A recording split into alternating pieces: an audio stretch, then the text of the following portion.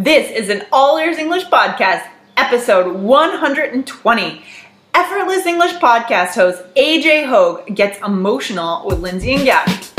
Welcome to the All Ears English Podcast, where you'll finally get real native English conversation with your hosts, Lindsay McMahon, the English adventurer, and Gabby Wallace, the language angel from Boston, USA.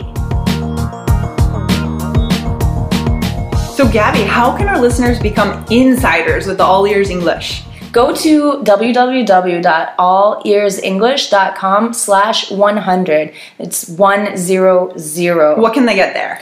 That's where you get on our email list, our insider list, where we have conversations with you on email and even sometimes on Skype. But it's not just getting on the list. There's something even more awesome there that they can get, right? That's right, because 100 means 100 most common phrases in the English language, an ebook that we made just for you. Super useful, and up to today, 900 people have downloaded this ebook. So it's awesome! In this episode, you'll learn how learning English in an elevated emotional state can change everything. Hey Lindsay, how you doing? I'm doing great. How are you, Gabby? I am awesome because we have an awesome guest today, AJ Hoge. How you doing, AJ? I'm doing great. Great. How are you? Wonderful. So AJ is from the effortlessenglishclub.com. Sorry, that's effortlessenglish.com. No the, right? That's right, effortlessenglishclub.com. Awesome. And I'm so excited to have you on this episode today, AJ. You've done so much to help English learners, and we're really honored that you're here to share 3 more tips with us on how to learn English in an effortless way. Absolutely. You know, I think the first thing that I always talk about is emotion. It's a strange thing that we don't hear much about in school, but that emotion is, I would say, 80% of success. And specifically what I mean, I gave a class in Vietnam last year, for example, and we're telling a story, and we're doing this story lesson with the students. But they're not just sitting there passively falling asleep. They would shout their answers excitedly. You know, they would jump and shout and get a lot of excitement and energy and passion. And that kind of wakes up the brain. It improves memory. It improves learning. It's an extremely important point that a lot of people miss, is to really inject a lot of powerful, positive emotions into their English learning. Well, and I know a lot of teachers and a lot of learners will they'll have a difficult time having, feeling comfortable being really excited. Maybe they're embarrassed, or I don't know. How do you, do you have any suggestions for learners that are feeling like a little embarrassed? Like, I don't want to shout. I don't want to be emotional. That's not cool. Right. Afraid to let loose, kind of. Yeah, well, this is what I do in my classes, because I sort of step by step get them to that point. It doesn't really happen immediately. The first thing I teach people is just use their body, which is, stand up straight, bring your shoulders back, put a stupid smile on your face. Breathe more deeply, increase your volume, speak a little bit louder. Wow, that's great. I just did all those things that you were saying better, and you feel great. Like, shoulders back, makes a breathe. lot of sense. That's great. And I'm sure you as a teacher get a lot more energy as well when you see your students waking up and doing these things. All of a sudden you've got the energy, and it's an amazing feedback loop, right? Oh, certainly. Yes. It's so much more fun teaching this way than the way I used to in the past. Oh, interesting. Awesome. Yeah, and I guess, for our listeners who are practicing English with their friends, like, that's a great thing to just keep in mind when you're, whenever you're speaking English, try to really focus on that and your positive energy. It makes a big difference. It's something, again, we don't get from textbooks, we don't get from school, and yet I think it's the biggest key of all. Yeah, and you're always so positive with your podcasts and your videos. I really get a good energy from them. Yeah, it's a great model for students. Very cool. Well, thank you. What's another tip for learners? Well, you'll like this one. It's learn with your ears. It's a very big one. Yes, I love it. It's totally key. Yeah. It's so important because speaking comes from listening. When you think of babies, how do babies learn English or any language? They're not reading textbooks. They're not reading books. Obviously not. Right? What are they doing? They're listening to their parents and other people talking. Tons of listening every day, all day. And then they eventually start to speak a little bit at a time, and then more and more. That's right. You just copy what you hear, and then, you hear it a few times, and then become confident to actually use it. Right. Don't pressure yourself to immediately use it, right? Absolutely. There's always a delay. Your listening ability naturally will always be higher than your speaking ability. That's natural. So there's nothing to worry about. Just keep listening more and more. Yeah, that's great to keep in mind. There's so much pressure, I think, that, I have to use all these, 500 vocabulary words that I'm trying to learn. So just relax and listen. That's awesome. Yes. And listen to podcasts. Yeah, that's right. Your podcast is something that people could listen to every single day. And I think they should repeat. The other thing I talk about is you can listen to the same thing many times. Yes. If you enjoy it, why not? Listen to it again. Your understanding gets better each time. Absolutely. I do that with my favorite podcasts. I'll listen more than once. Absolutely. Definitely. Very cool.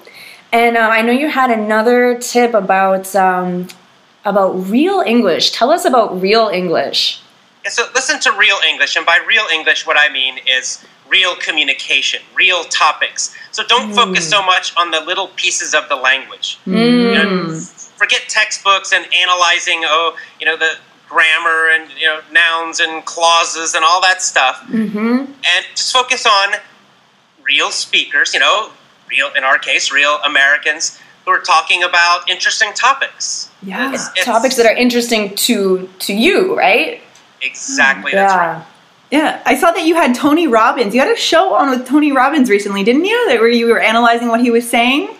I did, yes, indeed. And I think Tony's extremely interesting. And so I like to talk about, topics of motivation and success and career development and all this kind of stuff because it's interesting to me. It's interesting to my listeners.